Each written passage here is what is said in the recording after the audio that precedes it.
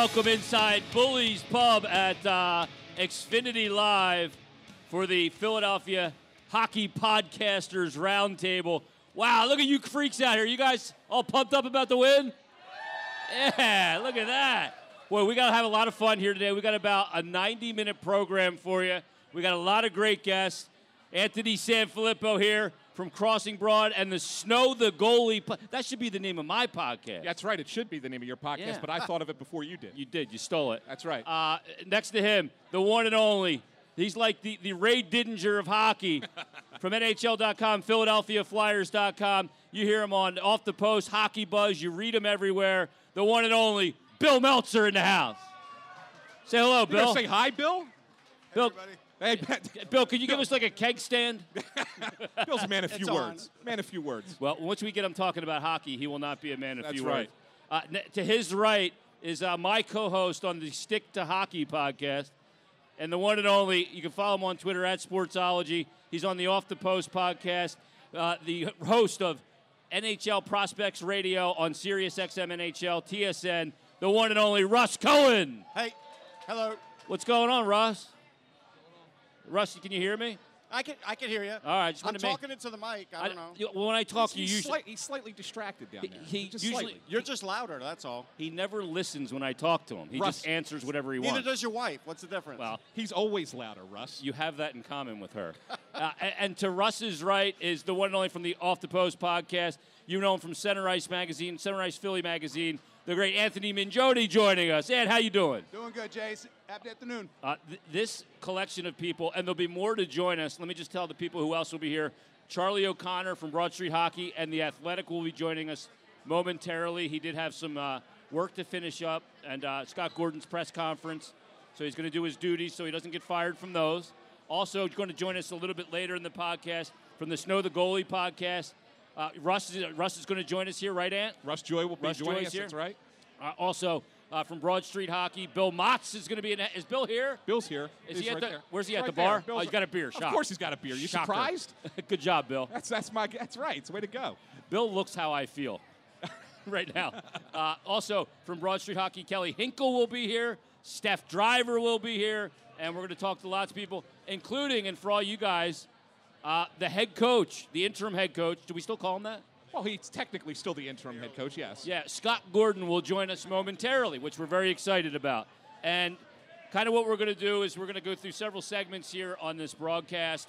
We're going to kind of talk about the state of the Flyers in a lot of different regards. What you see on the ice now, what you're going to see on the ice in the future. We're going to talk about the general manager, Chuck Fletcher.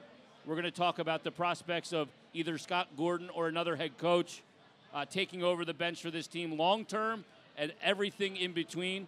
We'll rehash some Ron Hextall and Dave Hackstall, and we'll get into everything. But first, where we're going to start here today, and Scott Gordon will be with us momentarily, is we're going to start with kind of a state of the organization, and we'll start with you, Anthony. Anthony Sanfilippo from the Snow the Goalie podcast.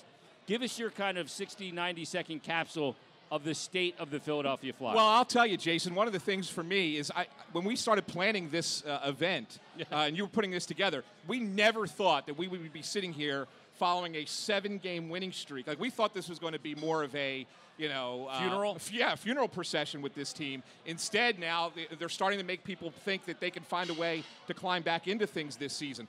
I'm not necessarily certain that that's really a doable thing at this point. I mean, I know everybody's going to get excited. I think they're currently within 7 points of a playoff spot, although Columbus does have 2 games in hand.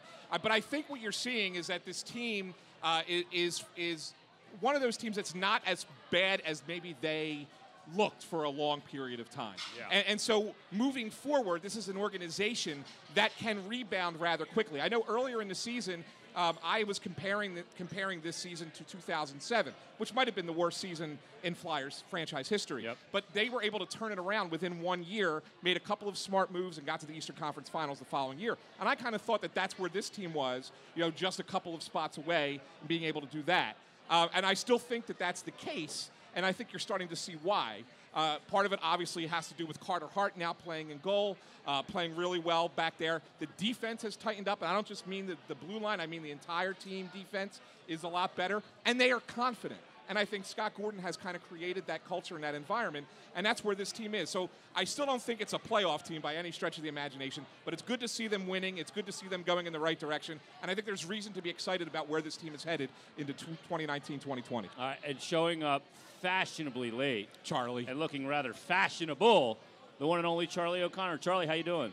Doing good. Sorry about that. The job called. The job called. They had the off-the-back night where they're taking off the jersey, so that slowed everything down in terms of interviewing players. So apologies for being a little bit late. Well, you couple that with the fact that they had to be dramatic and go to overtime and all that, but they wouldn't be the Flyers if they didn't. We'll take it. So what we're doing right now, Charlie, is we're kind of giving our 60 to 90-second state of the Flyers right now. So I'm going to let Bill go so you can collect your thoughts. And I know that when you get your thoughts going, there's a lot of analytics that could get involved. So we'll talk about that as well. But Bill Meltzer, your summation of where the Flyers are right now. Well, I think when you look at the reasons why the Flyers got buried in the standings, you can point to three things, above all else. It was the lack of goaltending stability, number one. Number two, your key defensemen, Ivan Provorov and Shane Gostisbehere, were way off their games in the first half of the season. And then you look at the specialty teams, where they buried themselves in the first quarter of the season on the penalty kill, and then overall in the season until very recently on the power play. So if you look at where the team has been recently, what have you seen? Well, you've seen the goaltending stabilize. Carter Hart has come in and played tremendous hockey, helped stabilize the position, and also, of course, Anthony Stolarz was tremendous in that shutout he had in Madison Square Garden. The goaltending piece has snapped into place. If you look at Ivan Provorov's play since the All-Star break, he's been tremendous, overall in these 4 games since the break. And the penalty kill started to get better, basically after Thanksgiving. And now the power play's hot all of a sudden. Obviously today was specialty teams really carried the day for the team today. And that really, and that snapped in place. But I'll say one other thing as well. Yes, the Flyers have been a very streaky team in recent years. Win 10 in a row. Last year, winless in 10 and up and down and up and down. The one reason why this feels different to me is now you have young guys who have to kind of carry the ball running forward. The Nolan Patricks, the Lindbloms, those guys are stepping up lately, and of course Carter Hart. And those are the things that, whether you make the playoffs this year or not, give me a lot of hope going forward. All right, there's Bill Meltzer. Can everybody hear okay out there? You guys hear good? You guys got good audio. Good job. That's Bill Meltzer's summation of where the Flyers are right now, the state of the state. Let's go to my co-host on the Stick to Hockey podcast, the one and only Russ Cohen. Russ, what's your summation? My summation is they're not as good as they seem, and they're not as bad as they seem. They're a team that's sort of like in that NHL gully. They'll rip off 10 wins. They'll lose 5 in a row. They do need a change. Just one trade probably isn't enough. They've got to change the core, because I think they have a lot of heart in the locker room, but I think they're used to doing strange runs like this, going on big streaks, and then losing those streaks. They raised their level of sloppiness to equal the Edmonton Oilers today. That's pretty obvious. And Ken Hitchcock was not thrilled with his team's penalty kill, as you might imagine. Right now, it's been a real good run. I think Carter Hart's instilled a lot of confidence in the guys in front of him. I think Gordon has instilled a lot of confidence in the younger players, like Bill was saying, and I think they're performing. So it's nice to see at least players developing. From my perspective, even if you don't make the playoffs, which I don't think they will, players are developing. Nolan Patrick scored a big goal today. To me, that's important. All right, there it is. Russ Cohen's capsule. And leave it to Russ to be so optimistic and bright. Really pick up everybody's spirit like a nice rainstorm in the middle of in the winter. But Russ, it was honest, Russ. I appreciate that. That's what you do. I am honest. Yeah, that's what you do, and that's why I love you. Let's go to the man right now from Center Ice Philly Mag. You hear him on the Off the Post podcast. Anthony Mangione joining us. And where's your state of the Flyers right now? I'm going to obviously echo in many ways a lot of my panelists here, and the fact that, as my co-host on Off the Post says, they're not as good as they are, but they're not as bad. The biggest thing I see with Philadelphia at the beginning of the season was goaltending sabotaged a lot of what they wanted to do, making a step forward this season. The goaltending was unquestionably substandard. Special teams obviously struggled greatly as well. there are obviously right now, there's good signs for them in terms of going forward, but you have to look at it more from the long-term perspective as opposed to this season. You have to hope, if you're a Flyers fan, that if the teams that make the playoffs this year, they need a lot of help in front of them, and they've got to continue in many ways what they're doing right now. Obviously continuing with the tightening up the defense, certainly shifting to the 1-3-1 neutral zone, I think was a smart move on their part, covering their back end, also protecting Carter Hart, playing hard, obviously, for Hart in this circumstance. So, again, we have to look at things, obviously, as much from the long-term perspective as what's going on right now. All right, that's Anthony Mangione and Charlie O'Connor from The Athletic and Broad Street Hockey. Charlie, I'm really interested to get your take because you're a guy that looks at things oftentimes in a very analytical eye. And have the analytics changed, and where do you have this state of this franchise right now? You know, I think this team's in a really weird, unique situation because I'm one of the people who does think that they're closer to turning the corner than maybe a lot of people think. Maybe now this win streak has people thinking optimistically more so than a couple weeks ago. But while they have a lot of good things going for them, I do think they have a good young core. They have a lot of cap space. They have a bunch of prospects, maybe not super duper high end prospects, but a bunch of prospects that are going to be good NHLers. But they're also in a position where they absolutely need to nail this offseason. And part of the reason why they need to nail it is because moves are coming.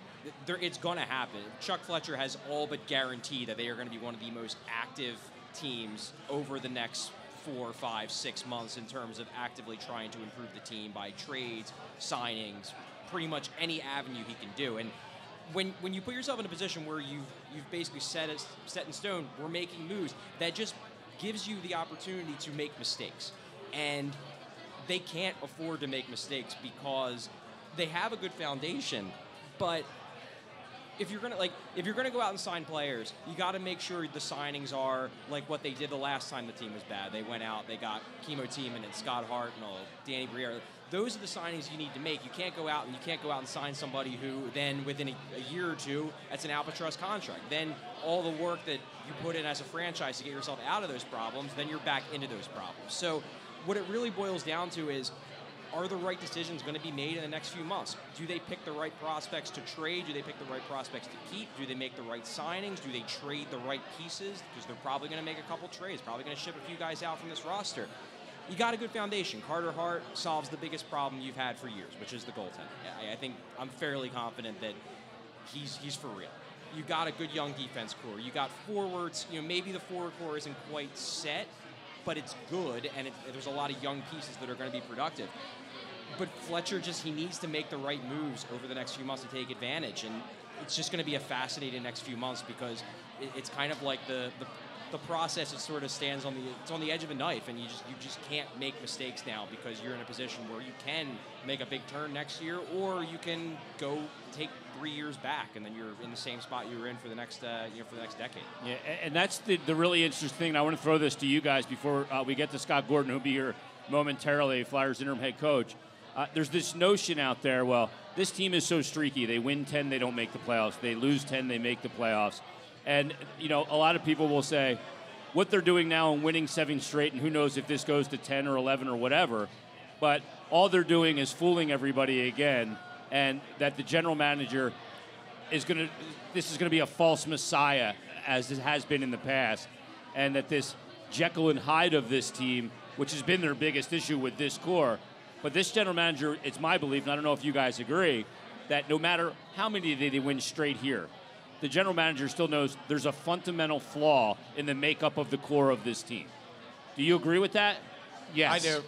Yeah, I think we all agree with that, right? Yeah. There's no doubt, Jason, that there still remains a fundamental flaw here. The fact of the matter is that this team has been doing this for 4 years now? It's the definition of insanity. Right, it really is. It's the same thing over and over again. And so when you play well for a while, and then you play bad for a while, and then you fix it and you get it right going again, and there's this false hope, and then they come back and crush your soul, right? So that's kind of how they play. So something within that group has to change. There needs to be a shakeup. And right now they may be playing like, hey, we don't want that shakeup. Look at how good we can play together. But the reality is that if you leave this alone after February 25th, it probably goes back a little bit to what they were doing previously. So something has to happen before then. And I think Chuck Fletcher recognizes that and realizes that, and I think that he will make the changes that he needs to make, or at least try to. Now, Bill Meltzer, let me ask you, because it's like The Godfather. It's like they break my heart to start a season. They fire the general manager. They fire the coach. And once I think that I'm out, they pull me back in with a win streak, right? So when you look at this, and you're close to the team, do you think that he will be resolute and not be blinded by what's happened? Yeah, I think that Chuck spoke to it actually this past Monday in saying that, you know, you can't keep running the same things out there and expecting different results. He came directly out and said that. I do think that this current run is a little different from other hot streaks just because you have so many of the young guys who are stepping up during this current run.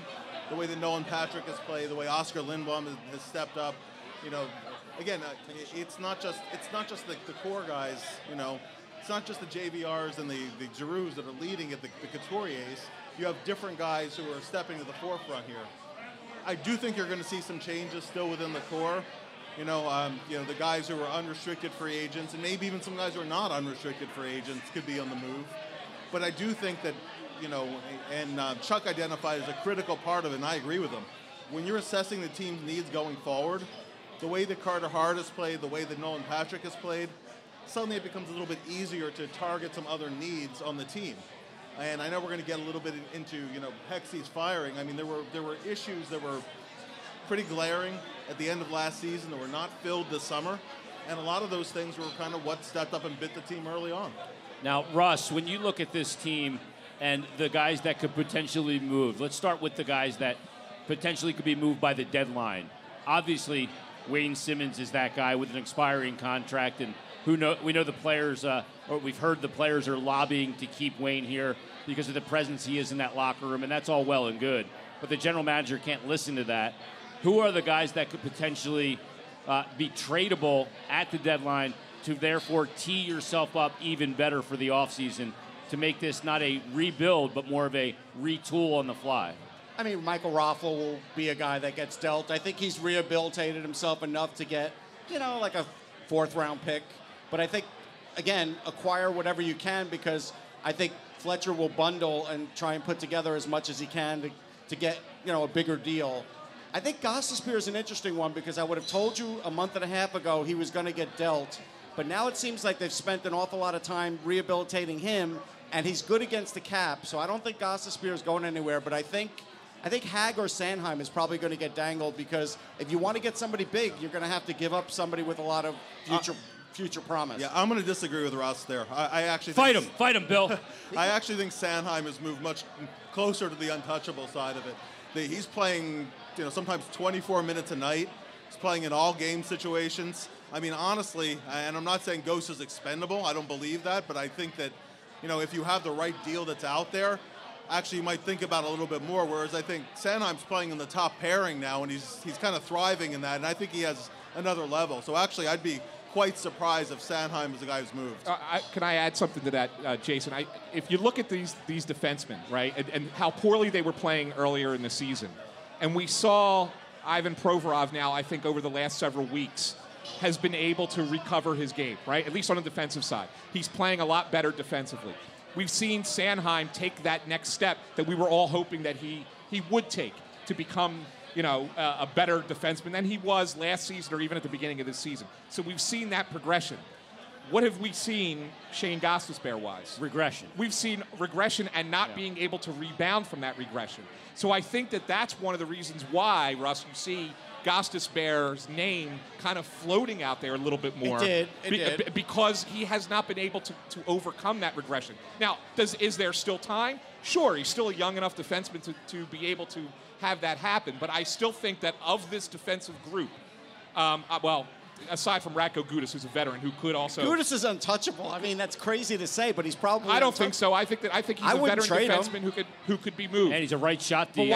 He's the type of defenseman that teams will trade for at this time of year. Yeah, there's no doubt about it. And that's what makes him that's But what makes why him would you likable. trade him? He's good against the cap and he's good defensively now. Because he's unrestricted after next year, and his peak value is right now. And he has a year to go. Exactly. Because the team could get 2 kicks at the can with him. Look, if you're gonna make Phil Myers and then Sam Moran come in and have a chance to play, they're gonna have to get rid of 2 people off the roster. Anthony, but you're guessing with Moran. Like we're all guessing with Moran. But We if you're- don't know. But if you're going to give him a chance, Myers, we know. But if Moran, you're going we to don't. give him a chance, Russ, if you're going to give him Sure. a chance No, to he'll get come a chance. play, then there has to be a room on the roster for him. Well- so you're going to have to move 2 defensemen. You're not moving Andrew McDonald because of the contract. No, but I don't know if he'll be on the team next year. I think they might buy him out. That's potential for the offseason. I'm talking about now. I know. I Yeah, get it. But you got to look ahead. You do. Anthony Mangione, let me ask you, because I've been pretty critical of Sam Moran, just putting it lightly, for about 4 years now. I don't believe that he is an NHL defenseman. I think the game has changed too much for his style of play. I think they reached when they drafted him. He's a good straight line skater. I worry about his ability to turn his hips, couple that with all of the injuries. But how important it is for the Flyers to get a look at Sam Moran and use the whatever they can get, 20 games of NHL out of him to see what they have. That's paramount. Yeah, exactly. I mean, that's. Go ahead, Ant. You might as well finish out. Yeah, you can finish that thought. In terms of the type of defenseman that obviously they're looking at, a guy like Moran, I agree, it's going to be difficult in that circumstance. I think overall to see what he's going to become as an NHLer. Okay, I mean that's a big question mark for me.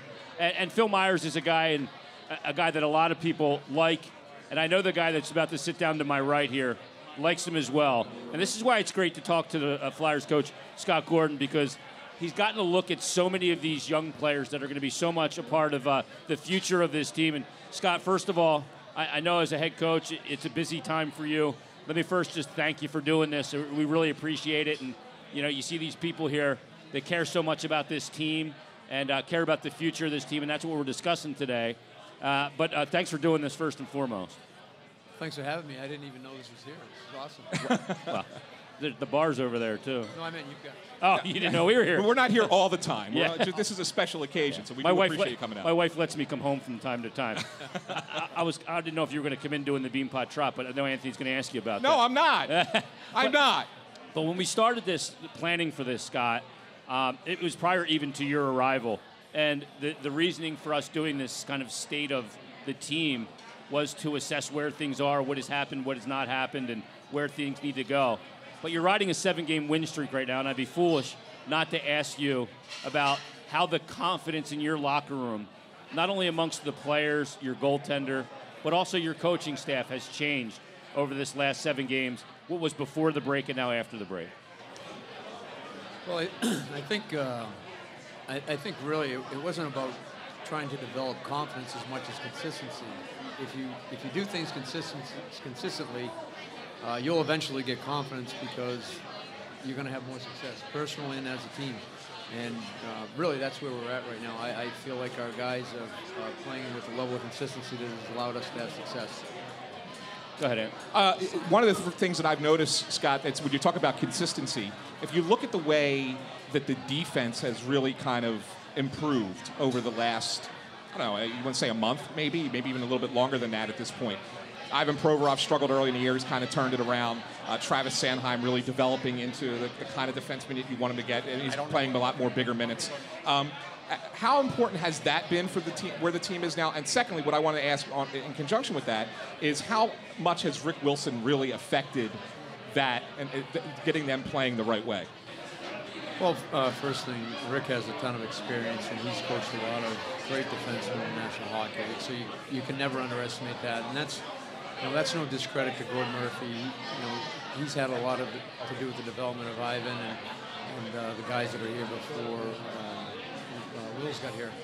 But I think the biggest thing is when I came here, I made an emphasis of talking to our defensemen about being on the attack and not retreating. And we make one D-to-D pass, let's go. Let's not try to find the perfect play in the neutral zone, the far blue line, send somebody in for the breakout. Let's have a 5-man attack. And I think our defensemen have really adopted to that, and that in itself has been, for me, the biggest change. One other thing along those same lines, today aside, I think today there was a little bit of a track meet, especially early in the first 2 periods. But you guys have really seemed to cut down on the number of odd man rushes against. Has that been something? Is it something you guys have been able to do there to really kind of tighten it up through the neutral zone so that you don't really have those situations occur? Well, as far as a track meet, I thought it was a track meet one way in the first period. But we have made changes in the neutral zone forecheck, and that's been something that started before the break. We talked about it. We worked it slowly into our system play, and when we came back from the break, it was full board. And that's something that I felt if I could make one change when I came here, that's one thing that I wanted to do. When I got here, we had 4 games in 6 days. There wasn't a whole lot of practice time. I think the first 3 weeks I was here, we only had 4 or 5 practices. So I looked at the schedule as to when it would be a good time to be able to incorporate a new forecheck in the neutral zone. And as it turned out, it wasn't until I think it was right after we got back. Right before the break, right before we played Montreal, and I forget the 2 previous games, but we incorporated it then and just put some building blocks in place so that we came out of the break, we could go full bore with it. Yeah, Minnesota and Boston. And the Boston game, it was really good, I thought, after that first period.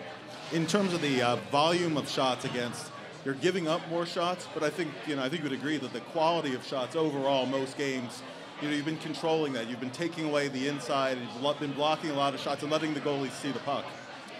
Well, it's funny how that goes. So, if you're giving up if you're not giving up a lot of shots, and they are high scoring chances, the odd man rushes, when the game's over and you've outshot a team 40 to 20, it doesn't really matter, because if those 20 shots are of the caliber that the 2-on-1s and breakaways are, it's going to be hard to win games. It's hard to outscore your mistakes.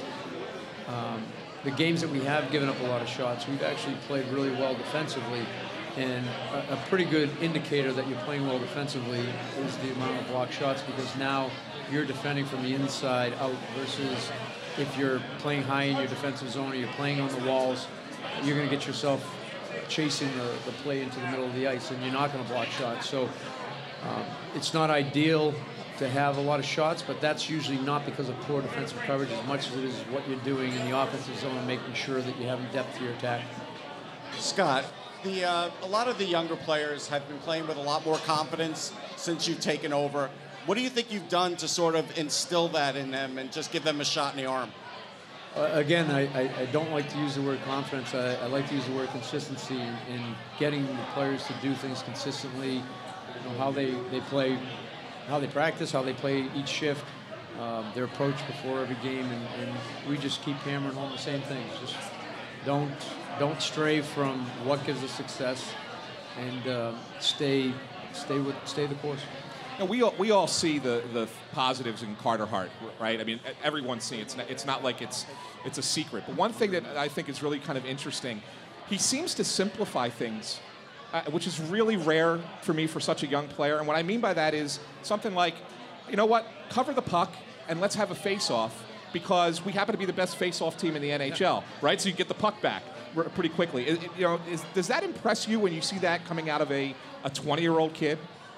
So it's funny you say that, because the first 2 or 3 weeks of the season, it was the opposite. He kept on throwing pucks away, and I actually had a conversation with him. Like, we have some pretty good centers here that are going to win face-offs. We'll win our share. That being said, it's better to lose a face-off with fresh guys than to keep the play going and have guys get stuck in their zone and retired. So the biggest thing with Carter, though, is, in the phrase I like to use is economy of motion.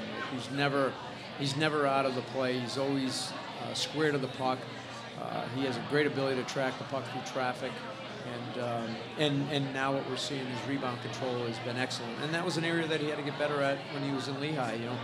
You go from having 16, 17, 18-year-olds shoot on you in junior, the shots aren't as hard. So now it's a little bit more work being a pro in the American Hockey League. And so, for everybody said, why wasn't he here from the beginning?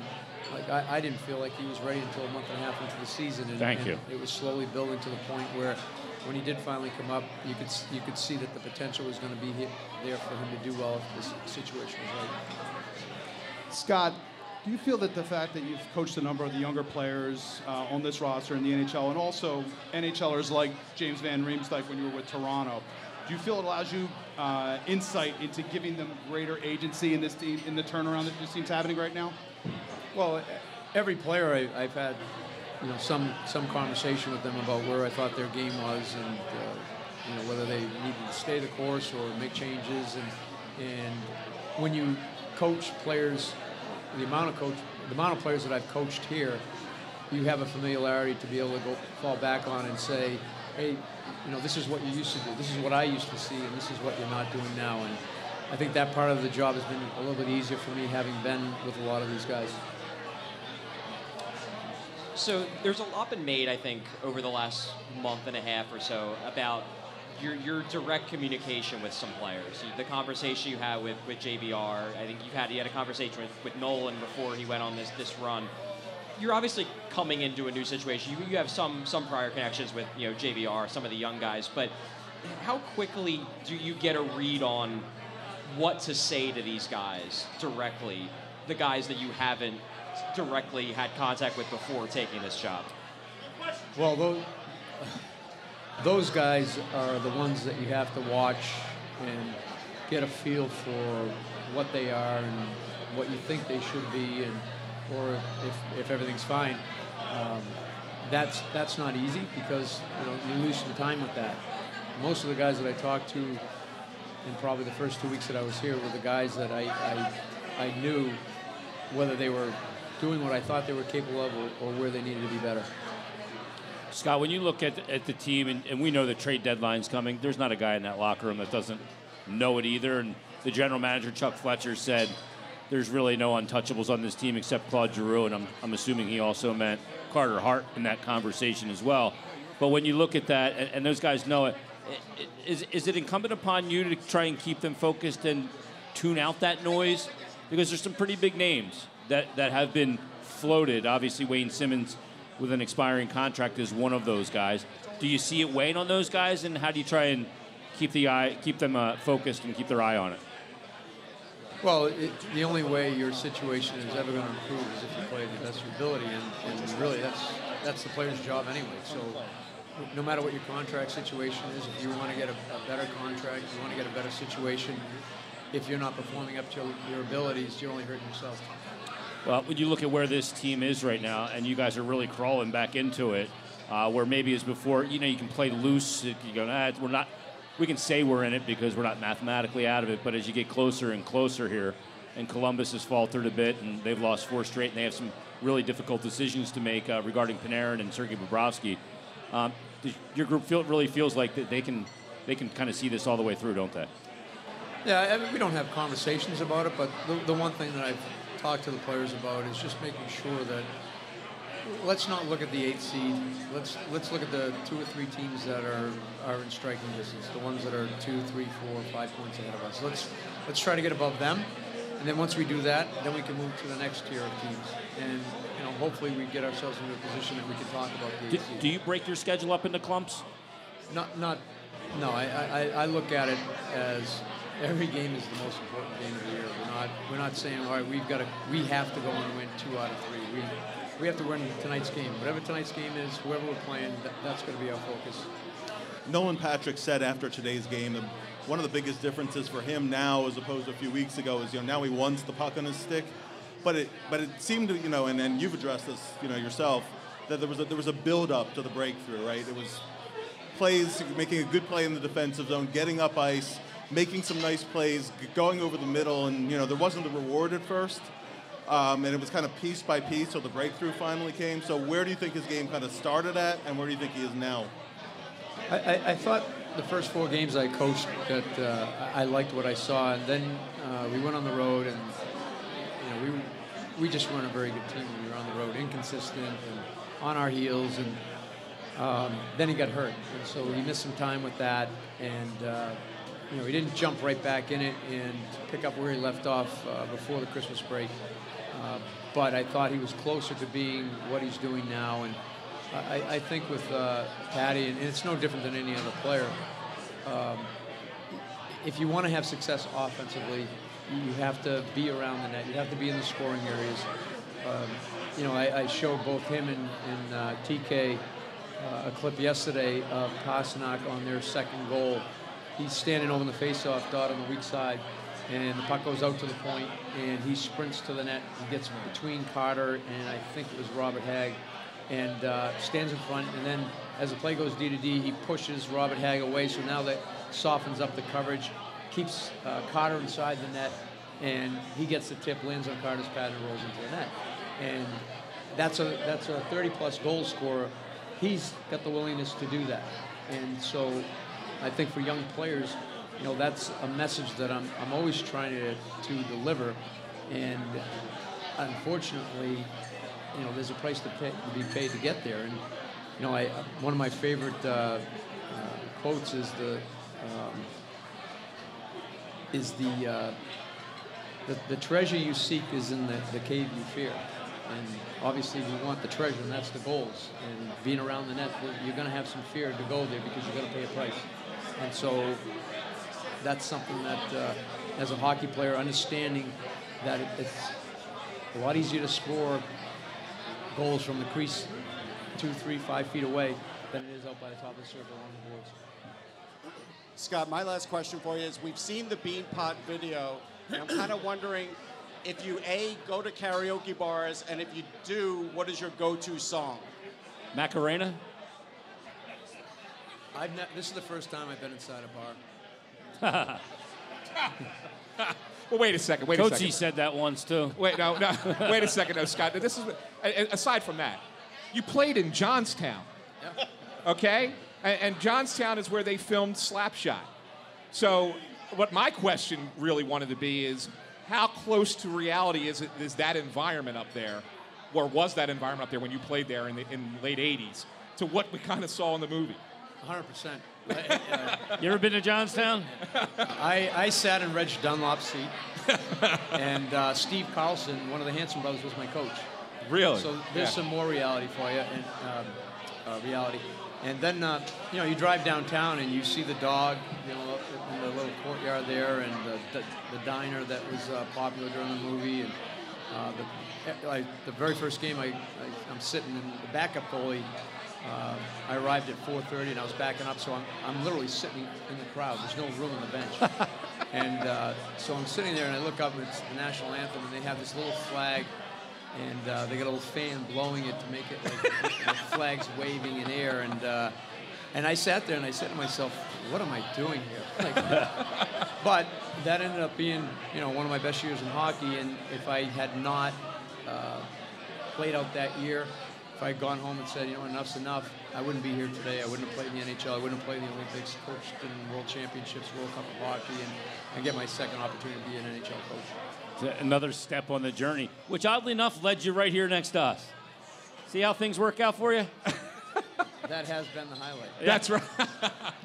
Well, Scott, we really appreciate it. We really appreciate you coming by and doing this. This is a really cool thing, and I think that the fans appreciate it as well. Yeah, no doubt. Let's hear it for Scott Gordon. Thank you.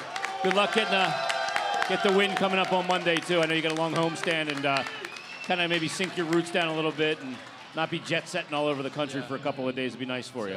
It's a lot of fun being in our building, right from the job Lauren Hart does on the national anthem.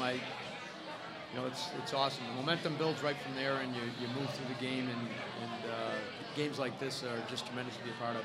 Scott Gordon, everybody. It is the Philadelphia Hockey Podcasters Roundtable. We'll take a quick time out. We're back with more right after this.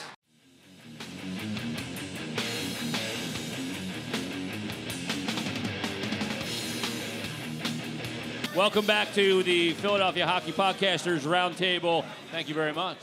Very much appreciate it. Anthony Sanfilippo's got some words for you. Yeah, I got some business to take care of here, Jason. Just want to let you know that part of this show is brought to you by Bryn Mawr Medical Specialists Association Cardiology at Lankanaw. Doctors Jason Bradley and Jeffrey Wool are conveniently located at 6 Lancaster Avenue in Wynwood, within walking distance from Lankanaw Hospital, where they are on staff. They've both been recognized as top docs in cardiovascular disease by Mainline Today magazine. They specialize in preventative cardiology, cardiovascular imaging, preoperative cardiac clearance, sports cardiology, and general cardiovascular care. Appointments are often available within 48 hours. They have a full on-site cardiovascular imaging suite where they perform cardiac and vascular ultrasound, stress testing, Holter monitoring, and much more. And the best part, parking is free.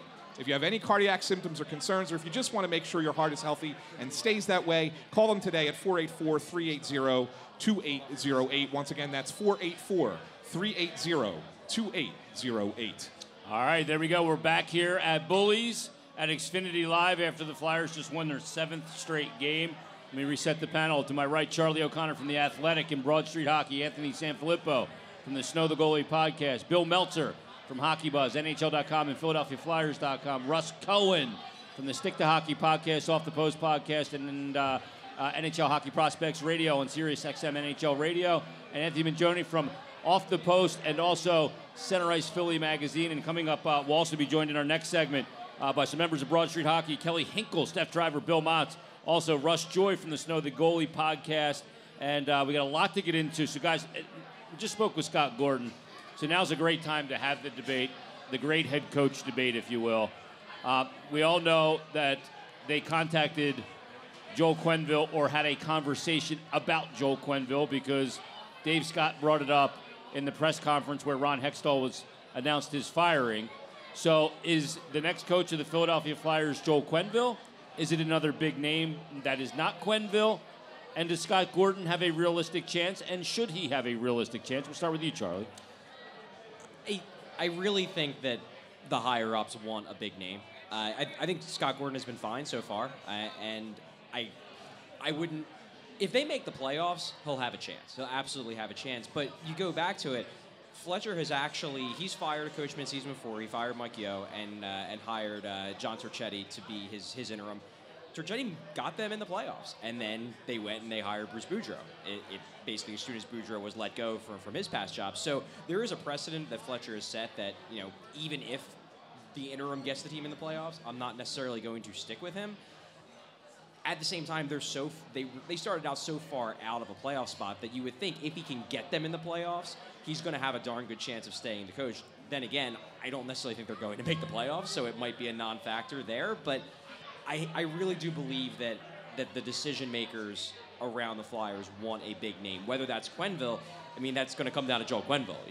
He needs to want the job. Everybody is going to want Joel Quenneville, so it's whatever job he wants. But I do believe there's a bias in favor of getting a big flashy name to be the next full-time coach of the team. Bill, is the job a sexy job? Is it a desirable job for a guy like Joel Quenneville or a high pedigree coach? Well, usually coaches, part of the coach's mentality is they believe they can get pretty much any group to play better. That's just goes with the turf. I would think that a coach would look at, the core pieces that'll still be here and the group of young players that are here, and would find it to be an intriguing opportunity. That a team that might not be, as far away long term, especially if they think the goaltending is there. So, I could see a big name coach having interest in the opportunity. I could see Scott Gordon, staying on as an assistant coach, helping his chances, of getting another job somewhere else or whatever the case might be. He's known for his work on specialty teams and certainly helped the Phantoms in that area, and you've seen a surge with the big team. So, I think Scott Gordon is helping himself in a variety of ways, whether that would be staying here or not. That'll be up to Chuck to decide. It's funny. One thing that Dean Lombardi has said, and it was said about a year or two ago, is that, the sequencing of the coaches is just as important as who the coach is. Like when Terry Murray was brought in at the right time for the LA Kings, Sutter was brought in to finish it off, and it might not have worked if you'd done it the other way around. I think that there's a lot of quality coaches out there. Certainly there's something to be said for what a coach brings. You need to look no further than the New York Islanders. Look at the way they hemorrhage goals against. They lose John Tavares. They brought in Barry Trotz, and all of a sudden it's a whole different hockey team just because he instilled a whole smarter and better way of playing there. So, I don't think you can underestimate the impact that a coach has. And I do think the Flyers would be a team of interest to, a variety of candidates out there. Whether that's Joe Quenneville or not, I don't know. Anthony Mingione, when you look at, I had this saying, and it kind of goes against what Bill just said. You show me a good goalie, I'll show you a good coach, right? Well, with what Carter Hart has shown so far, are we good with the coach or the organization saying he's our number one guy from this moment on? I think overall you have to, evaluate again as you move along. You see how he's handling the load more than anything. So far, he's done an outstanding job of being able to manage, playing at the NHL level. But he is 20 years old. You do have to keep that in mind. Very rare that we see a goaltender this young play in the NHL and be able to continue a long stretch without bumps on the road. So I do think you certainly go throughout the rest of the season and with next season with the idea that Hart is your number one, but you do need to bring in, I believe, another goaltender, a veteran, who, when you get those bumps in the road, and if he has that sophomore slump, has those difficulties, that you have somebody there that could play 30, 40 games potentially if he has to get things in order. Russ, when you look at this situation, a lot of people saw what Anthony Stolarz did in that 38-save shutout the other night and say, well, I don't need to see Elliott or Neuwirth again. And who knows if you ever see Michael Neuwirth again or if he's at the bottom of the Delaware River right now with cement boots. I have no idea. He gave out a jersey after the game. Oh, he did? Yeah, I heard his name. Did he? It's called Game Worn. Did he actually wear it? He probably got hurt in it somewhere. Yes. but Russ, see, I'm of the opinion, too, it needs to be a tandem with a veteran goaltender. Who fits the bill? Well, Cam Talbot? I think Cam Talbot does. I think we heard after this game, they trained Carter together. Hart trained with him. He's buddies with him. I think Cam Talbot has been in both roles. He's been where he's the one. He's been the 1A. He's been the backup tandem guy. He's been in every role, and I think he's the perfect guy. I think you bring him in. He doesn't have an ego. I think Hart can still learn some things from him. Look, Talbot's not the youngest of goalies, but if you look at the kind of shape he's in, I was in that locker room. I was impressed. Even in that game, he made some 5-alarm saves that the Flyers really had some good pressure on him. So I think Talbot would be the choice. Now, the question is, do you give up assets for him or an asset, probably just a third or fourth rounder, to bring him in now to see how he fits in, or do you wait until the summer? That's the question. All right, Ant, when you look at it, if it's not a guy like Joel Quenneville, who are the other options? Is Yo an option? Charlie just brought him up. Is Todd McClellan an option? Is another guy that maybe shakes loose? Maybe Boudreau, if the Wild falter, is he an option? I don't want any part of Bruce Boudreau. He wins a lot of regular season games. Can't win in the playoffs. My initial reaction at the beginning was that Mike Yeo would be the guy. I mean, he was certainly Chuck Fletcher's guy initially in Minnesota, and he was like that young up and coming coach. Didn't really work out there. Didn't really work out in St. Louis. So. I think they would want more of a veteran guy. Look, the organization is going to push hard for Joel Quenneville. The question is, especially because his name has been out there. The question is, does Joel Quenneville want the Flyers? I mean, Joel Quenneville, to me, once you win 3 Stanley Cups, right? This is no different than Phil Jackson in the NBA. Okay, he won all those championships with the Bulls. He got to choose where he wanted to go next. Now, it didn't really work out for him going to. When he went to New York, right? Well, he did all right in L.A. He did all right in L.A., but I'm saying, he went to L.A. to win, and he won there with superstars. Yep. And then he went to New York, and it kind of faltered. But the point is that Quenneville's got that cachet. He can go wherever he wants to go.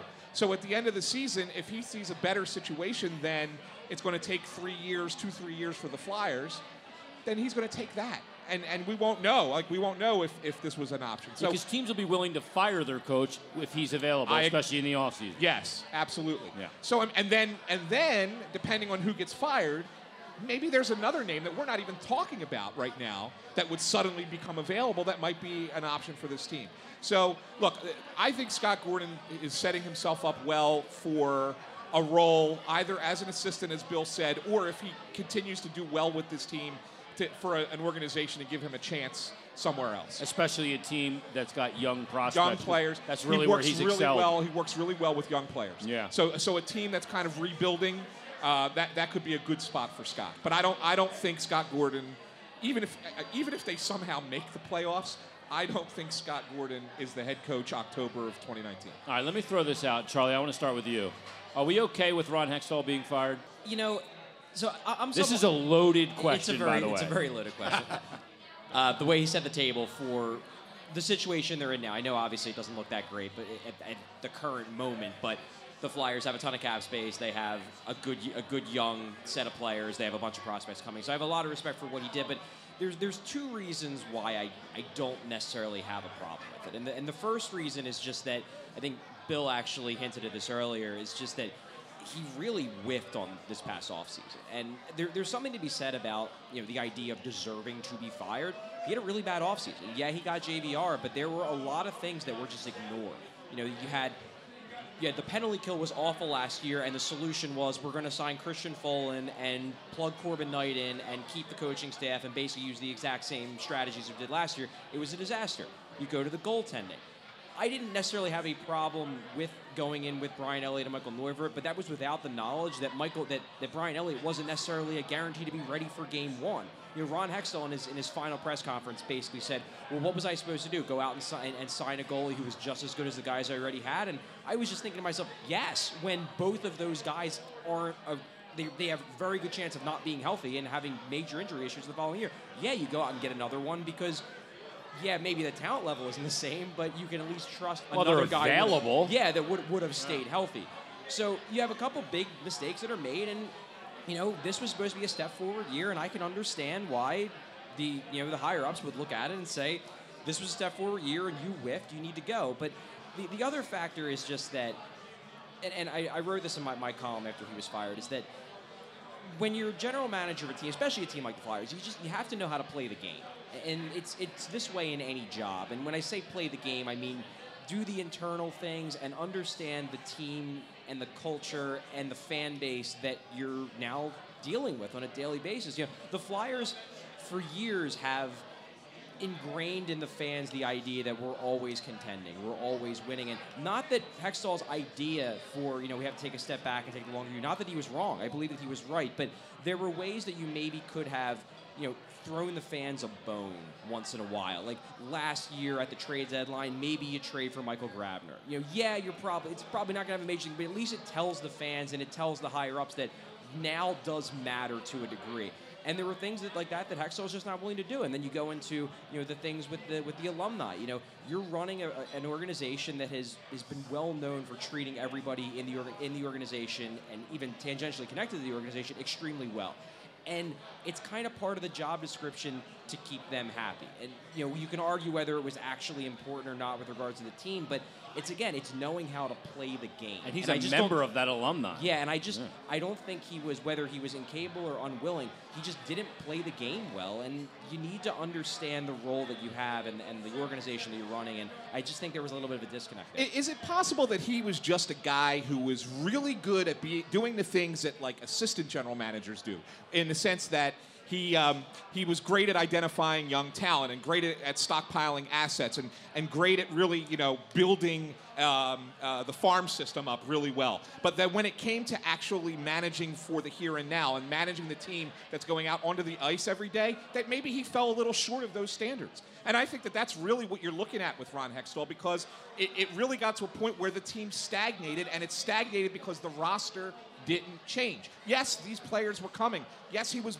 putting them in a good position for the future, and that's great. But you don't know what that future is, right? I mean, we didn't know. We all were excited about Carter Hart, but we really didn't know if he was going to be Jim Carey or Carey Price, right? We didn't know. So the fact of the matter is that that's something that you had to find out if it was what that was going to be. But it was going to be it was going to be something that was down the line. He wasn't really making the decisions that needed to be made to fix the team currently. And when you're given 4 years and all you give us is every other year you make the playoffs and get bounced in the first round, that's not progress. Teams that were worse than the Flyers lapped them, surpassed them. And so so to me, I think he did a lot of great things too, Charlie. Yes, absolutely. But he did a lot of great things that he did in Los Angeles as the assistant GM and never really established himself to do the things that he needed to do correctly as a general manager. And I think that's where his flaw was. Yeah, when you get lapped by Colorado and Buffalo, especially to that point when he was terminated, and teams like Montreal, and you look at their situation and what Bergevin's dealt with there. Anthony Mangione, though, I want to ask you, because the big thing with Hextall was prospects. They're coming. These guys are coming, whether it's Frost and Farabee or O'Brien or Phil Myers and everybody. We've heard all the names through the years. You're a prospect guy along with Russ. What's coming? Give us the what is Frost? Is he untouchable? I'd say it's pretty close. I mean, at this point, it depends on what's offered. It depends on, because if you look at how Morgan Frost is playing this season, he's played unbelievably well. So he had some rough patches certainly to start, but he's been an absolute tear since then. World Juniors, fantastic. It would have to be, in order to trade Morgan Frost, it would have to be, in my mind, as part of the deal, it has to be for a franchise-altering type of trade. Like a Tarasenko. It had to be at least on that level. Okay. Exactly. In terms of being part of the package, absolutely. All right, Russ, you see these guys too. You follow the World Juniors. We all do, but you're a prospect guy. Give us the lowdown on Farabee and O'Brien, because two guys last year. O'Brien was a little bit of a pick that left a few people scratching their heads, and obviously he's very, I don't want to say physically immature, but that's pretty close to being accurate. So what's the timetable on those two players? I mean, O'Brien's far away. I mean, he got drafted out of prep school. He is fast. We like his moxie, but he did get injured, so now this year is sort of like a weird year for him. We're not really getting to see everything he can do. So you're talking 3 to 5 years for O'Brien. For Farabee, could be quicker. I mean, you're talking about a freshman year that started off slow, and now he's almost a point a game on a mediocre team. That's pretty impressive. He's got an elite shot. He's very smart. He's fast. He's played in the NTDP, so that's a big deal with the National Team Development Program. And I'll see him in the Bean Pot in a couple weeks, and I'll see what he does in like these big games, because he's a pretty good big game guy too. So I think he's closer. I think you're talking about 2 to 3 with Farabee. But to answer about the other guys though, player development is a tricky thing. And there was no player development before Hextall got to the Flyers. He added levels to it. Matter of fact, they made it secretive after I was watching it. I came really early one day to rookie camp and was watching it, and Sam Moran told me how high he jumped, and then nobody ever told me anything ever again because they hid all the equipment. But he added that. He added sports science. He added analytics. I don't even know if there's a sports science room anymore. I don't know if there is. Okay, Bill confirmed that. That's good. So there are all those things that he added. It's easy to say he had a misstep, which he did, but he didn't get a chance to spin out of it either and come out on the other side. So I think Fletcher will benefit from a lot of things he did, but I also think matching up the player development is going to be tricky. Now, Brent Flair has come on my show many times, and I think he's good, and I think their recent meeting was smart. They had an organizational meeting in January. All those things are great, but we're not going to see results until this draft and in the coming year. So now it's hard to say with some of these guys. You don't know for sure. All right. Well, we're going to take a quick break, and we're going to come back. We're going to shuffle the panel for a segment, and then these guys are going to return for our final segment. So anybody that's out here watching, too, mind you, we're going to give you guys a chance to ask the panel questions as well. If you're a prospect nerd, like a lot of people, well, you can ask prospect questions. We got the right people for the questions here, and we're having the Philadelphia Hockey Podcasters Roundtable coming up next on the panel. Russ Joy, Kelly Hinkle, Steph Driver, Bill Motz. Charlie may even hang around because we need him, and we love him. We're back after this. All righty, we are back at the Philadelphia Hockey Podcasters Roundtable. You guys are down. Can you guys hear us down there? Yes, sir. All right. I can't hear a thing. Okay. Well, you sound like my wife. I can't hear you. Well, she doesn't want to hear me. Welcome back. And Charlie O'Connor joining us. Anthony Sanfilippo. Bill Motz from Broad Street Hockey. I can't see it's what Mats. Mats, whatever. Can you get it right, Jason? Right, it's Mats. It's that Philadelphia A. You just go, It's Bill Motz. Are you happy, Ava? I got it Bill right? Motz. Okay, thank you. Are you going to be Ava Motz or Mats? Yeah, whatever you want. I'm going to be Bill Graham. Okay. It's Big Daddy. Are you going to be my godson? Russ Joy from the Snow the Goalie podcast on Crossing Broad. Also, Steph Driver is here from Broad Street Hockey. Hello. And Kelly Hinkle is here. How you guys doing? Quite well. How are you, Jason? I'm doing all right. The Flyers have a 7-game win streak, which I didn't expect. I don't think anyone did. Well, how do you not with this team? Of course, as soon as they're out of it, they start winning out of pure spite. Well, that's like the thing, and you guys see the tweets. Everybody goes, ow, look what they're doing now. They're going to screw up. Lose for Hughes. And now they're going to screw this up. Were you a lose for Hughes guy? It took me a while, because I do the post games every game on Broad Yep. Street Hockey's Facebook, and every game we have people in there like, no, losses are good. This team doesn't have enough dynamic talent. Let's just get a top pick and go from there. They threw away the first half of the season. And while I agree somewhat that, as everyone said in the first couple segments of this show, yeah, we've seen this before. They're a streaky team, and then they get into the first round, or they just miss. They get eliminated. But we've never seen this version of this team before. We've never seen this team with a goaltender. We've never seen 20-minute-a-night Travis Sanheim before. We've never seen Nolan Patrick coming into his own. Now, all of a sudden, Wayne Simmons looks like he can move like an NHL player again. There's a lot of things to this dynamic that, while it took me a while, but I did get on lose for Hughes. Now, I just kind of want to see where it goes, because maybe we don't need one of those guys. Okay. Well, Steph, let me ask you, because you're emotional. Like, you get wound up. I've listened to you before. Like once in a while. Just sometimes. But when you see what's happening right now, do you feel conflicted? I'm really conflicted. Because I am too. So the last thing that I want for this team is to have them draft at 13, have them miss the playoffs and not have a top draft pick. Because this is a team, I mean, all teams could benefit from a top draft pick. This is a team that would benefit from Jack Hughes or Capo Caco. I just want Capo Caco because I love the name. Isn't it amazing? I have his jersey already pre-ordered. If they don't get him, it's going to be a real bummer for me. So there's no bad outcome for this team if they miss the playoffs, except for barely missing the playoffs. Yeah. If they're going to tank, let them tank. But this is what we're looking at. The team next year, they need to get better than what they are right now. This is what we're seeing with this group of players with a solid goaltender.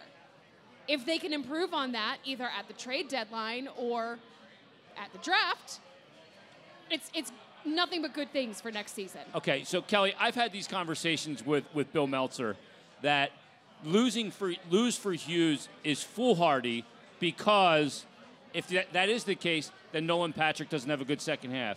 Then all of a sudden your goaltender and Carter Hart probably didn't perform that well, and that the damage that could be done and that non-performance and development of those guys, JVR probably doesn't play well. And all of those things are more detrimental to the future of this team than even Jack Hughes could be. Do you believe that? Yeah, I definitely do. And the thing about it is, like, even if they do lose out and they do get a lottery ball, the likelihood that they're going to get Jack Hughes is still extremely small. 18.5%. Yeah, then you end up with a lost season. Like you said, none of those guys are developing the way you want them to, and you still don't have Jack Hughes. So then what? Yeah, well, what do we think of Jack Hughes? And I'll throw this to everybody. What do we think of Jack Hughes as an NHL prospect? I want Capo Caco. I mean, if you can get Jack Hughes. I'm not going to touch that. If you can get Jack Hughes, you get Jack Hughes. Well, but yeah. I don't think anybody believes that the Flyers are going to win the lottery.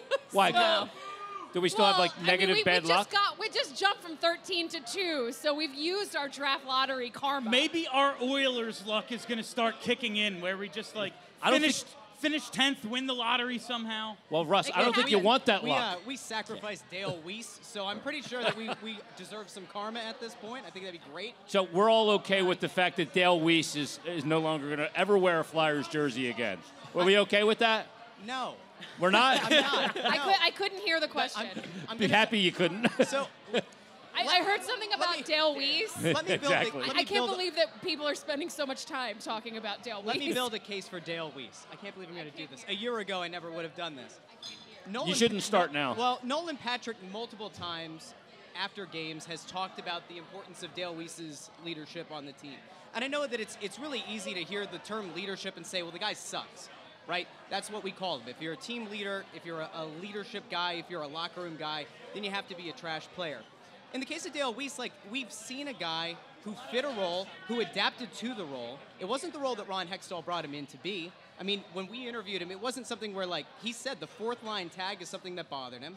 And then, oddly enough, 2 days after we interviewed him and he talked about how it's good for players to be open to the media, he got, waived. I think you're looking at a situation like, tell me how Phil Varone should be here. when we've at least seen that Dale Weiss is a competent player.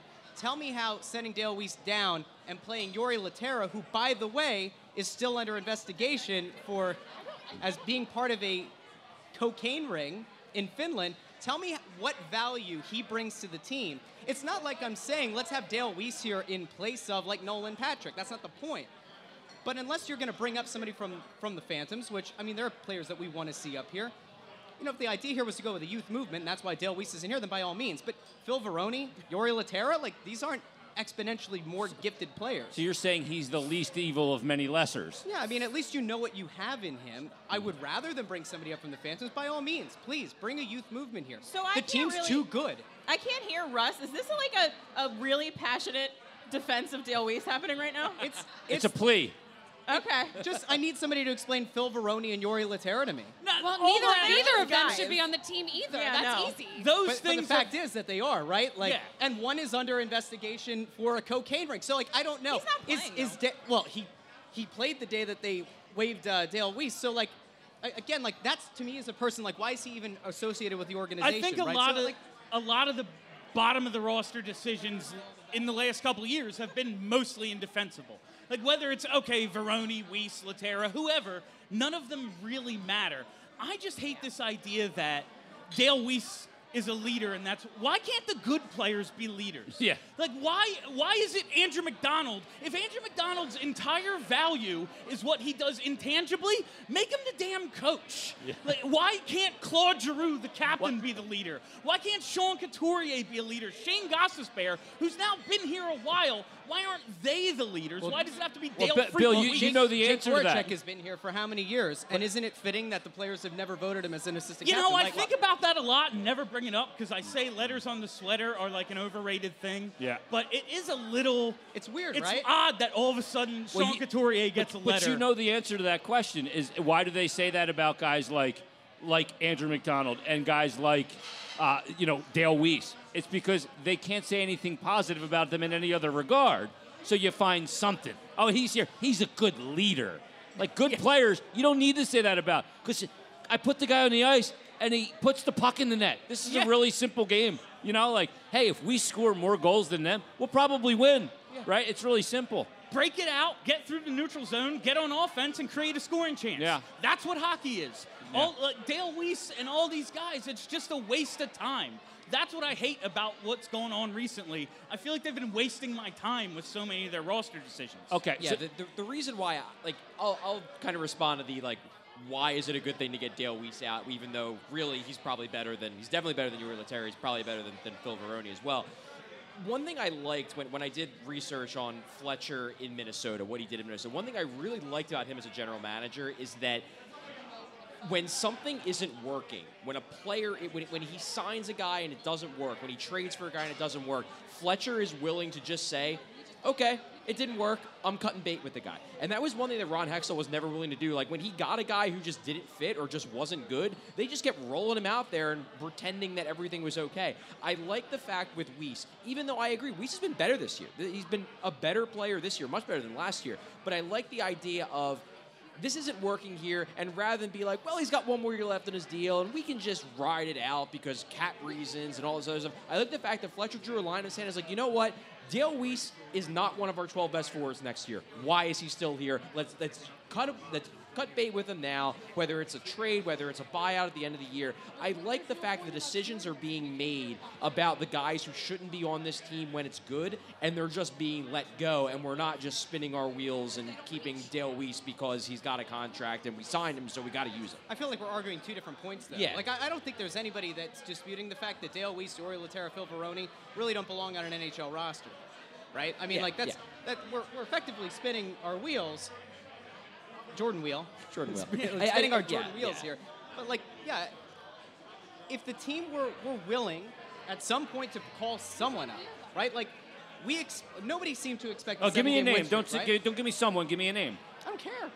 Well, you got to care. I don't care. Because they called it. Because they called up. Nick Kubel was a guy they that called up Phil Varone, so look, you can't say I don't care. When we interviewed Ron Hextall Yeah. last year, Ron Hextall only named two guys that were on the Phantoms as being possible contributors to the team this year. One was Alex Lyon, and one was Nick Kubel. And not Nick Abe-Kubel was the idea Can you talk into the microphone? Sure. We can't hear you. I'm so sorry. That's okay. Thank you. Works better when you talk into The it. idea with Nick Abe-Kubel, per Hextall, was a guy that they could use internally to fill the need on the penalty kill. But he never got that shot. And even in the case of Fletcher, to Charlie's point, if the idea here is let's get our best 12 forwards, you can't tell me that Nick Abe-Kubel isn't a better option than Phil Veroni or Yori Laterra. I mean, he's hurt hurt now. now. He's hurt now. And but even if he's not a better option immediately, he's somebody who factors into the future. So find out, because I already know what those guys well, are. he's hurt. Half the Phantoms, Yes, all the Phantoms are hurt right now. At this very moment, yes. I'm just. Yeah, but there's another factor to it too, and you don't want to bring Abe-Kubel here now because he has developmental things that you don't want to bring him here to play on a fourth line because he's not going to develop there. So there's those considerations. You don't always have all your best players on your NHL roster because that's not how guys develop.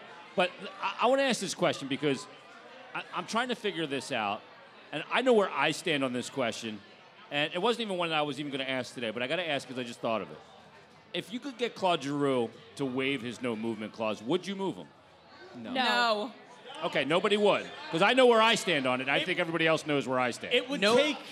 I think Giroux's totally overrated. No, I'm kidding. There is no player. You are out of your mind. There is kidding. no player that you, You are don't at kidding. least Did I have a just hear the words conversation about. overrated and Claude Giroux? No, Did you just think Claude Giroux No, is overrated? I No, you said just it kidding. put really awful words in my mouth. I literally can't hear I said, anything down what, here. What I said is, there is nobody in the NHL that you shouldn't at least have a conversation about. That's fair. Even Connor McDavid, No, that's right? fair. Would I love to have Connor McDavid? Absolutely. Would Edmonton ever want to trade Connor McDavid? No. But you have to at least Well, maintain. Chiarelli's out. Yeah, so. well, that's true. Would have been nice to have gotten him for Brandon Manning, right? But look, you have to have a conversation. I don't know what that package would look like for Claude Giroux, but you can't rule anything out.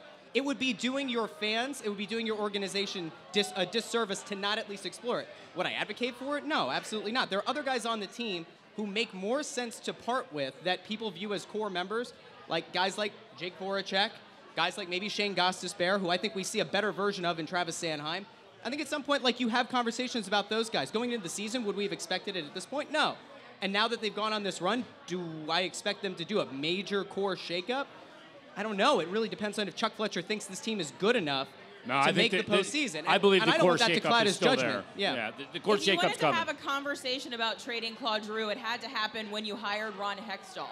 Because that was when the rebuild began. If you didn't trade him then you can't trade him now. You're never going to get back his production. It's meaningless if you do it now. Yeah, it doesn't make any sense. Now you're just losing an all-time great franchise player. Yeah. And you add. And you don't get it. You're not Yeah, going to get what you there's- give up. Yeah, that's the thing is, yes, of course, you always have a conversation. If the return is going to be Connor McDavid, by all means, trade Claude Giroux. But since that's not a realistic thing, or anyone, a franchise player of 25 or younger, that's not happening for a 30-year-old Giroux. It's just kind of pointless at this point. All right, Steph, let me ask you this, because we know that the players inside that locker room are lobbying for them to extend Wayne Simmons and not trade him. We know what he means as a leader, and he's that flyer mentality, whatever you want to say. Does it make sense to consider retaining him and not trading him at the deadline? No. Pending term? I mean, no, not He's not going really. to sign a 3-year It's- contract. So he's a leader in the locker room, but what has this team done? Where is the leadership? Where is that shown on the ice? This team has just been middling for most of his tenure with the Flyers. So if he's that strong of a leader, why are they in shambles? Yeah. Why are they a mess? So, yes, Wayne Simmons is, an ultimate flyer. Like, he is someone that everyone can rally behind. But he's going to get a big payday, and that's not something that this team can afford in this time during their rebuild and in terms of the cap. They've got a lot of young guys that they're going to need to sign, and Wayne Simmons is just not a part of the future. Charlie, when I look at Wayne Simmons, and I totally agree with you, Steph, he's a guy that can't afford to lose a tenth of a step, let alone a half of a step. He wasn't a great skater when he came into this league. He's improved in that drastically. But he's not the kind of guy that can compensate when he does lose burst and loses that step. Absolutely. He's not that kind of player. And that's what we've seen over the last year and a half. Ever since the injury struck, and he obviously is a warrior who's playing through them, he didn't have that burst, and he was totally ineffective at 5-on-5. This year, he hasn't really, aside from today, he had the big goal on the power play, but he hasn't been scoring, he hasn't been finishing on the power play, which used to be his strength. It's just you can't sign him to a long-term deal. Like forget the idea of leadership and culture for a second. If you sign him to a 5-year deal, by year 3, he is not going to be a good player.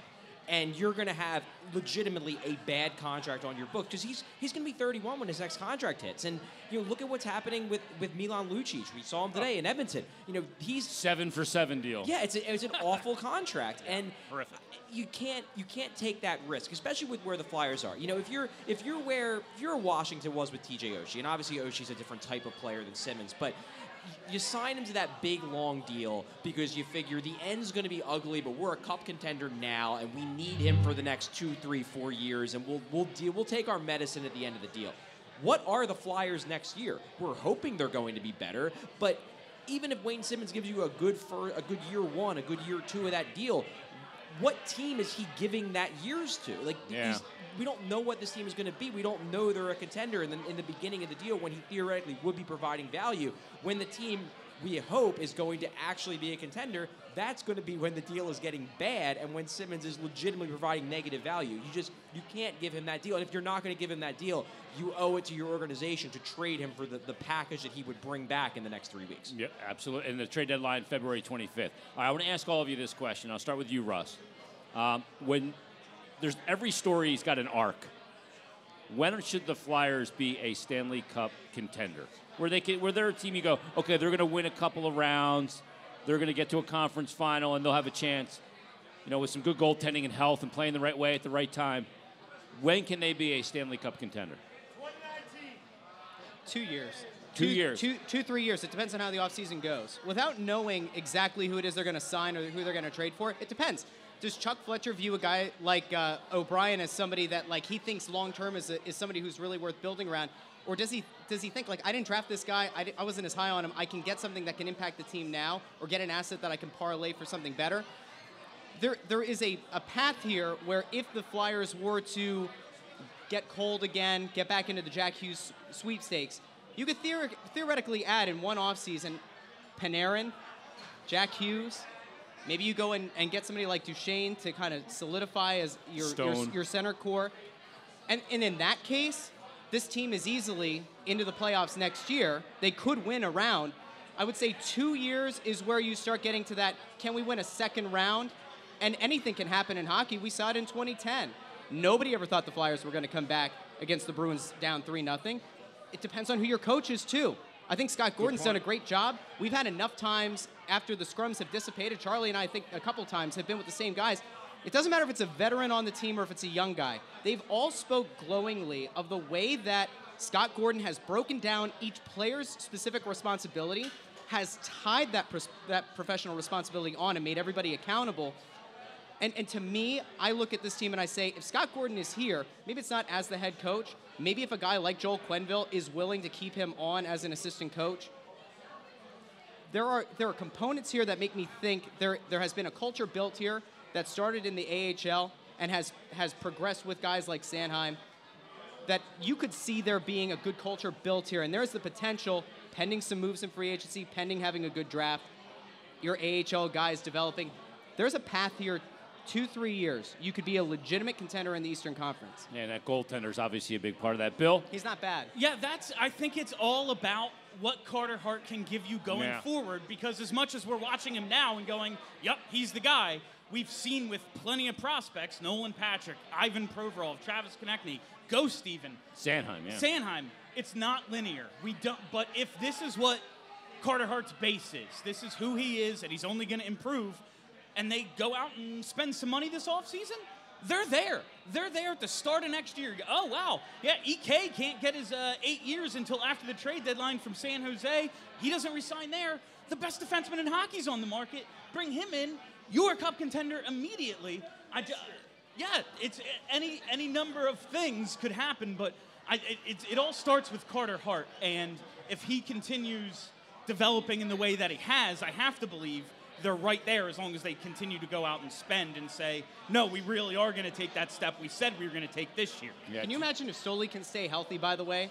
If you can No. go in, if you can, I know. Yeah. I don't think it matters, I to don't be want him honest to with be you. Michael Neuver, but I don't think it can- matters. I don't can think you he's an NHL goalie. Imagine going into a season with Carter Hart and Anthony Stolars as your two goalies. I would love and- a sub $2 million exactly.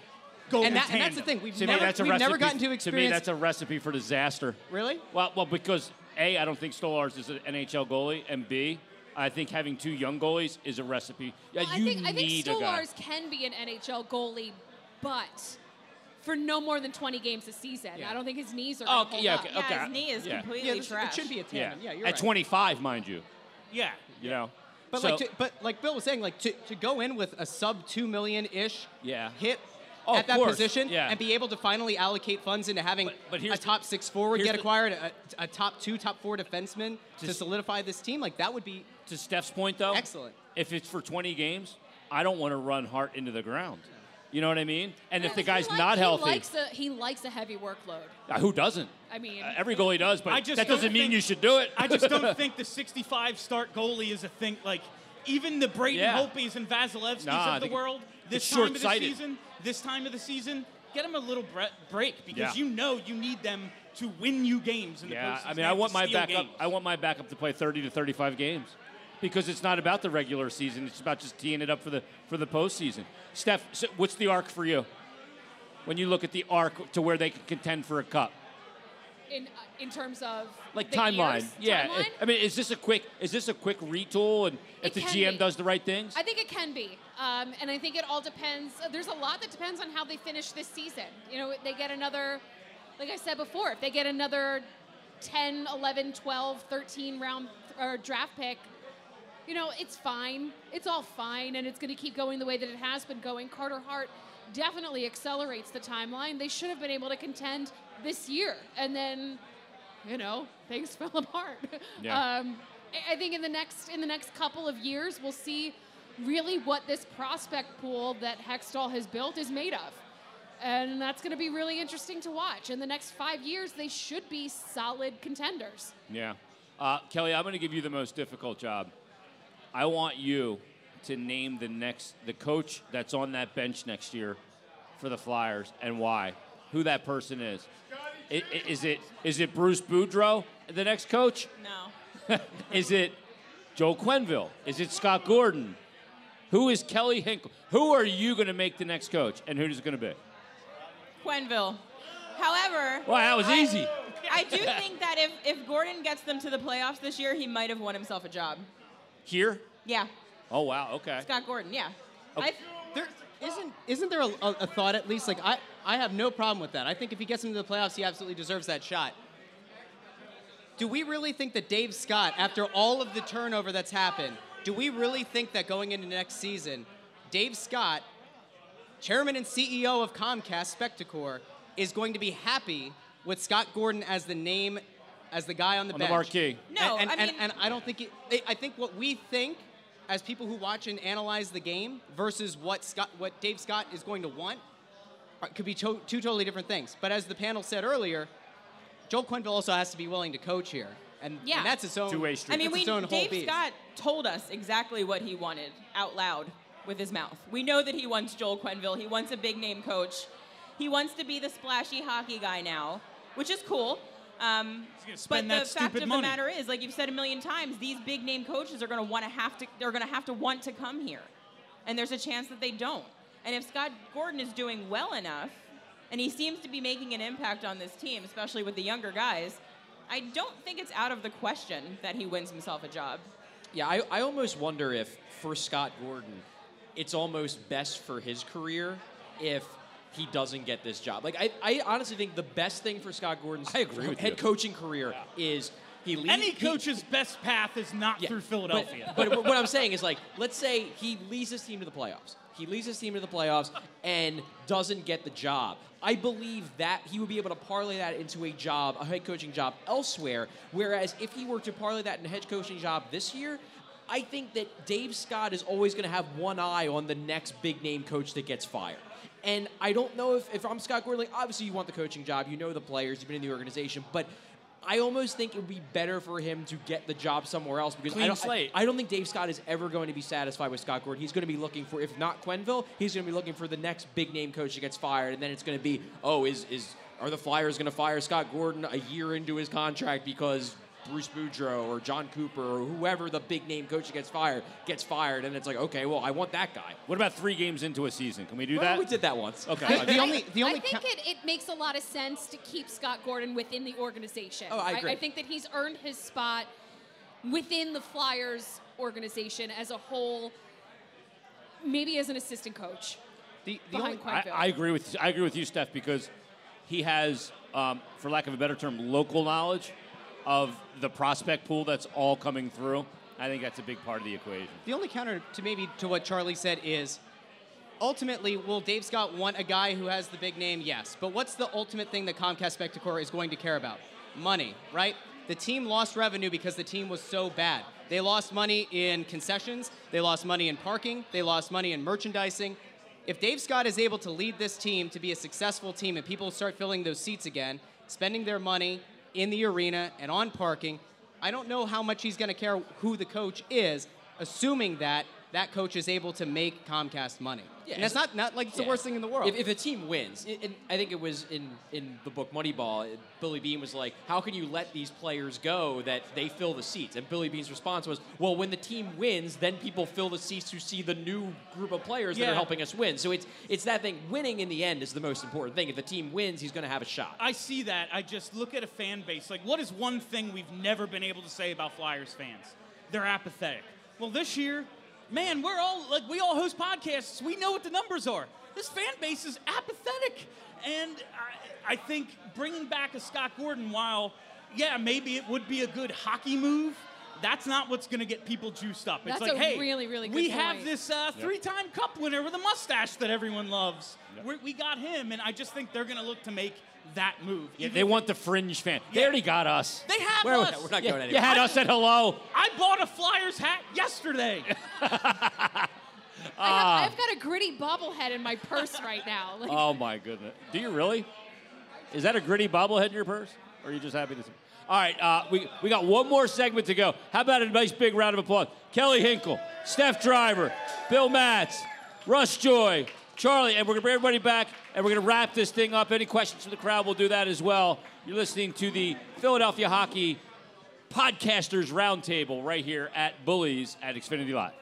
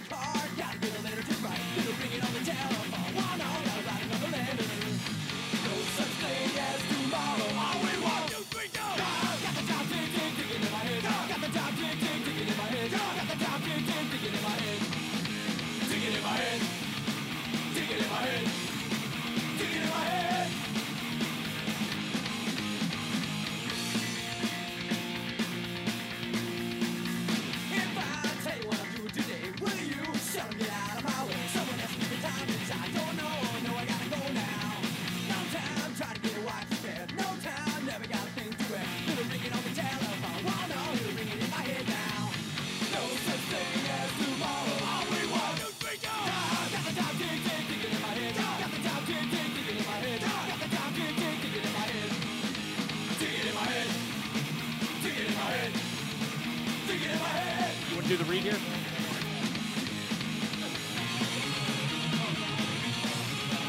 All righty, welcome back to the Philadelphia Hockey Podcasters Roundtable. Well, that just rolls off the tongue, doesn't it? That title for it? Yes, it does. Yes, it does. Go ahead, Ed. Yeah, just as a reminder for the second time, this part of this show is brought to Brought to you by the Bryn Mawr Medical Specialists Association, Cardiology at Lankenau. Doctors Jason Bradley, Jeffrey War, conveniently located at 6 Lancaster Avenue in Wynwood, within walking distance from Lankenau Hospital, where they are on staff. They have both been recognized as top docs in cardiovascular disease by Mainline Today magazine, specialize in preventative cardiology, cardiovascular imaging, preoperative cardiac clearance, sports cardiology, and general cardiovascular care. Appointments are often available within 48 hours. They have a full on-site cardiovascular imaging suite where they perform cardiac and vascular ultrasound, stress testing, Holter monitoring, and much more. And the best part, parking is free. If you have any cardiac symptoms or concerns, or if you just want to make sure your heart is healthy and stays that way, call them today at 484-380-2808. Once again, 484-380-2808. All righty, final segment here. It's been a great day. Thanks to Scott Gordon, Flyers interim head coach, for joining us. Great insight from him. A couple of loose ends. And do we have any questions from the crowd? I don't know if John's got a microphone. If anybody has any questions that they want to ask anybody on the panel, again, up here, Anthony Mangione from Off the Post podcast, also the Center Ice Philly magazine, Russ Cohen from the Stick to Hockey podcast, Off the Post, and everything else. One of the 19 books that Russ wrote, including this new one, The Philadelphia Flyers Images of Sports. Oh, it says autographed copy. It is. Oh, you autographed it? Yeah, we pre-autographed them, Jason. Sorry. Oh, okay. I expected it to be personalized. All the authors, though. So. Okay. Well, you're the only author I know. Anyway, Bill just got done doing keg stands. Bill Meltzer. He's here on the panel, Anthony Sanfilippo and Charlie O'Connor. And it's been a lot of fun today, guys. Did we learn anything today, Charlie? Did we come to anything that we can really, you say we learned today that we're good to go here? Please don't make me do 10 things we learned. I got to do that when I get home. He's got enough to worry about. He just finished 12. No, but when you look at the situation, and I want to ask this question real quick because it's a debate that we all end up engaged in some shape or form as being hockey people in this city. And it's always the defending or the defense of Claude Giroux. Is he the most underappreciated player in Philadelphia sports in the last 30 years? I think he's got a very good case. Yeah.